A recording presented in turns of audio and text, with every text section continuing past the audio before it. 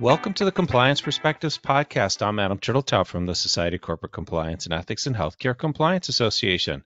Joining us today from the San Francisco Bay Area is Jay Mumford. Jay is Senior Global Compliance Manager from the Corporate Compliance Department at Bio-Rad Laboratories.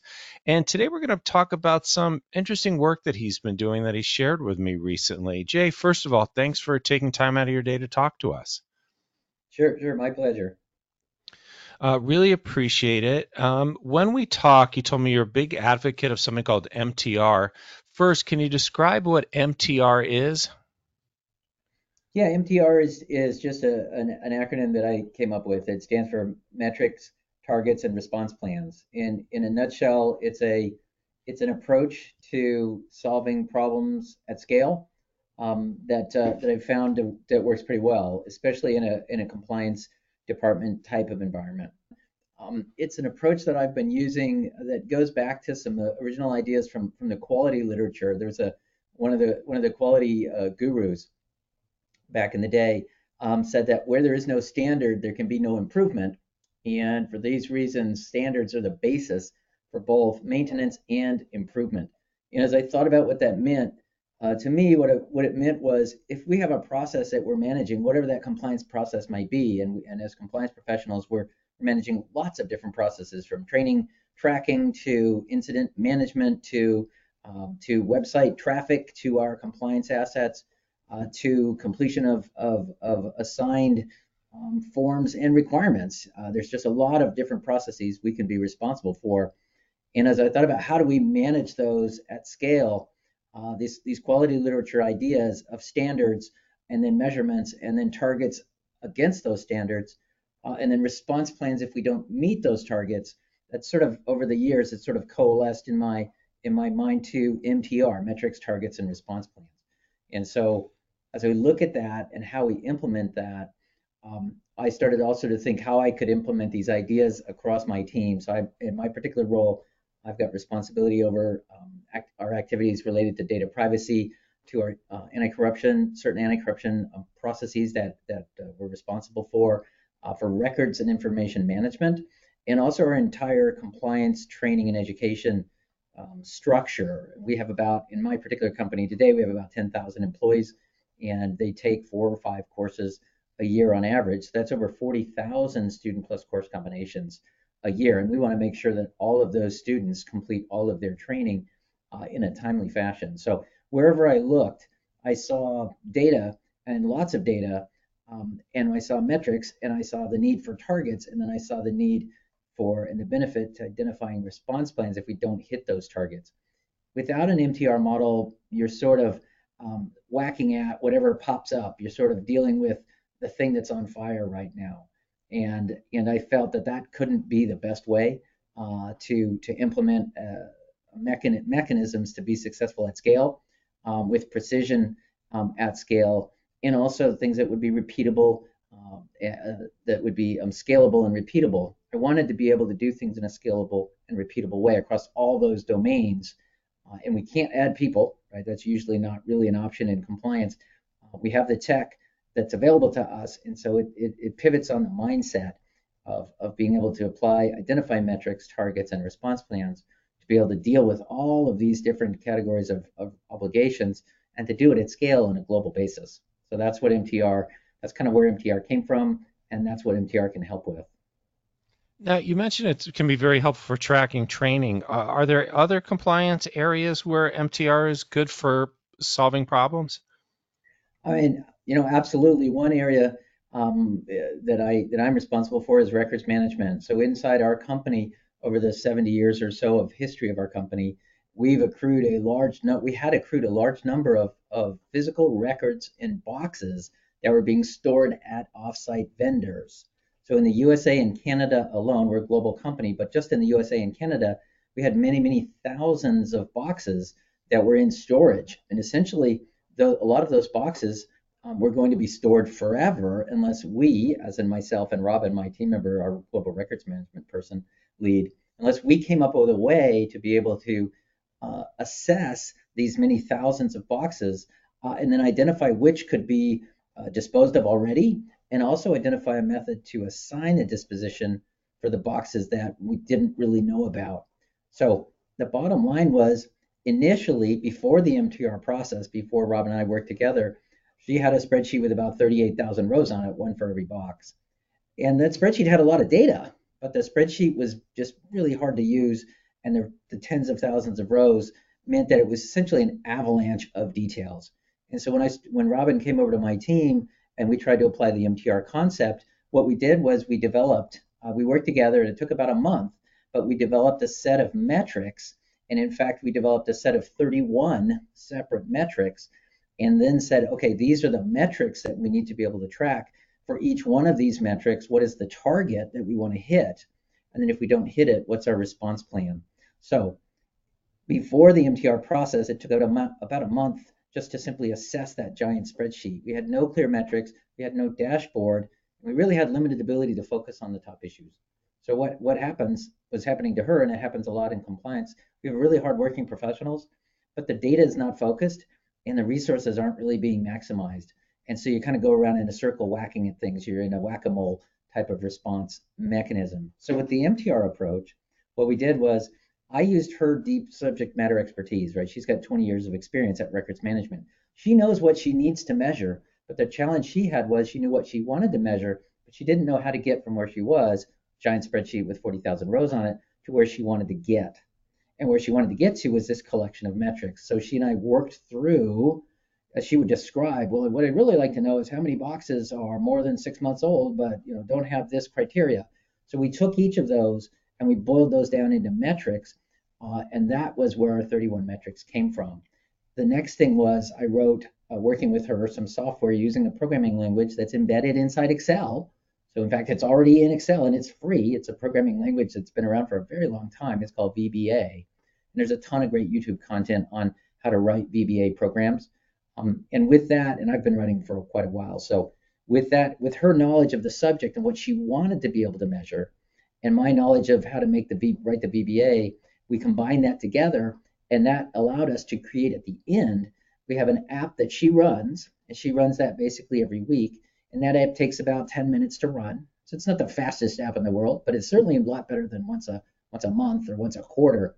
And that app spits out, when it reads in the giant spreadsheet, basically, and then it spits out, based on the latest data in the giant spreadsheet, it spits out this collection of the 31 metrics. So for each of the things she wanted to know, now we know what the answer is on each of those 31 things. Then she can plan based on that. Okay, metric 31 has a 17. I want metric 31 to be 0 because, say, metric 31 is how many boxes have been sitting on the dock and haven't been assigned a code yet. That's a risky place for boxes to be. And so we now know that metric 17 has a score of X, and then we attack that specific problem. So we did that over and over again, and we just kept doing that. And essentially what that allowed us to do was in a matter of a few quarters, we were able to drive the problems that were hidden in plain sight in this giant spreadsheet of 38,000 data records. We were able to drive those problems really into view, zero in on them, attack them, and then kill them. So where we are now is a much, much better place than we ever were before. And we didn't add any people, right? I mean, she had a manager before. It was just a different manager. We didn't add more Robins, right? And Robin already knew the content in the subject matter, but she didn't. The thing that we mixed together was my process and data focus, and MTR focus together with her functional knowledge. We stirred those together, throw in some code so we can do it at scale, and then that's what led us to a very good result. And in fact, just to finish this story, we implemented the metrics in 2020 and 2021. Last year, we set a big, hairy, audacious goal, or a BHAG, if you guys might know that from the management jargon. We set a bodacious goal of having every single one of the 11,317 boxes in North America and Canada that were in offsite storage, every one of those 11,000 boxes that had not been dispositioned. We set a goal that in the year of 2022, between February when we kicked off the project and the 30th of September when we finished it, that every one of those boxes would be dispositioned. We used the MTR model to zero in on the boxes that weren't dispositioned and subdivide them and attack. And we did actually achieve that objective. as of September 30th of last year. Every single box had been dispositioned. So that's a great story. Let me ask you the flip side, though. Where is the MTR model not such a good solution for a compliance challenge? Well, I think if you're trying to strategize high level objectives, if you're trying to convince the business that they should invest in implementing incentives for ethical conduct in the performance management system, if the strategic setting of the target isn't what MTR is the best at. MTR is good at allowing you to achieve a strategic objective, right? But it's not really a method for you to decide what strategic objective that you want to achieve. Um, the last piece of that, though, is that with MTR, in the example I had a minute ago, we decided we want to clean up every single box. And that's a great strategic objective. In fact, many companies don't even try that because it's just too hard. But when we decided we were going to do it, then MTR helped immensely in being able to do it. Now, you mentioned a tool within Microsoft Excel. I know you're also a big fan of some of the other Microsoft tools out there as a way to enable both MTR and compliance programs as a whole. Can you give us like a 2-minute rundown of some that people should check out? Microsoft is the tool, is the platform in this company. If your company uses Google, then you won't have these tools. Really, at the 2-minute level, there's two things that you can go dig into, and there's a ton of YouTube content on all of these subject areas. But one of the major topics I'd like folks to dig into a little bit is called the Power Platform. So the Power Platform is embedded inside the Microsoft enterprise experience. And Power Platform includes multiple tools that assist in automation of boring, repetitive, error-prone types of activities. But those, sort of at the end of the day, we end up doing a lot of that to get our dashboard. So the Power Platform includes 5 pieces. One is called Power Automate.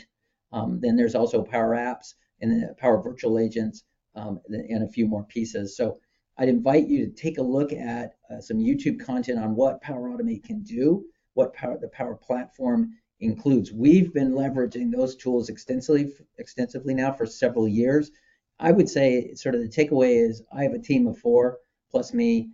With the Power Platform tools, we're able to do the work of say 7 people or 8 people without working harder. I'd point folks at the Power Platform.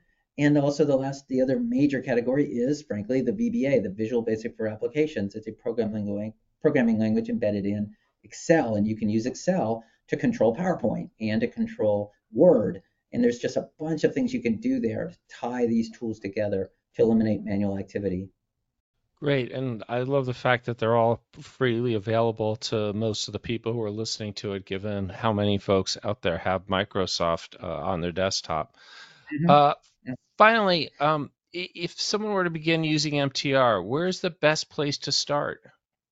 Well, I think the key there is really MTR is just a flavor of the concept of metrics and applying metrics. And there's 4 roadblocks that people run into with metrics. First, they don't have any metrics, so I say start small. Just even have one metric, M1, number of emails I've received. Even if it's not, you're not boiling the ocean here. The minimum viable product, the MVP, have one metric. Another, you don't have any money to buy tools. Well, frankly, there are tons of free tools, right? And we just talked about a bunch of tools like Excel and VBA.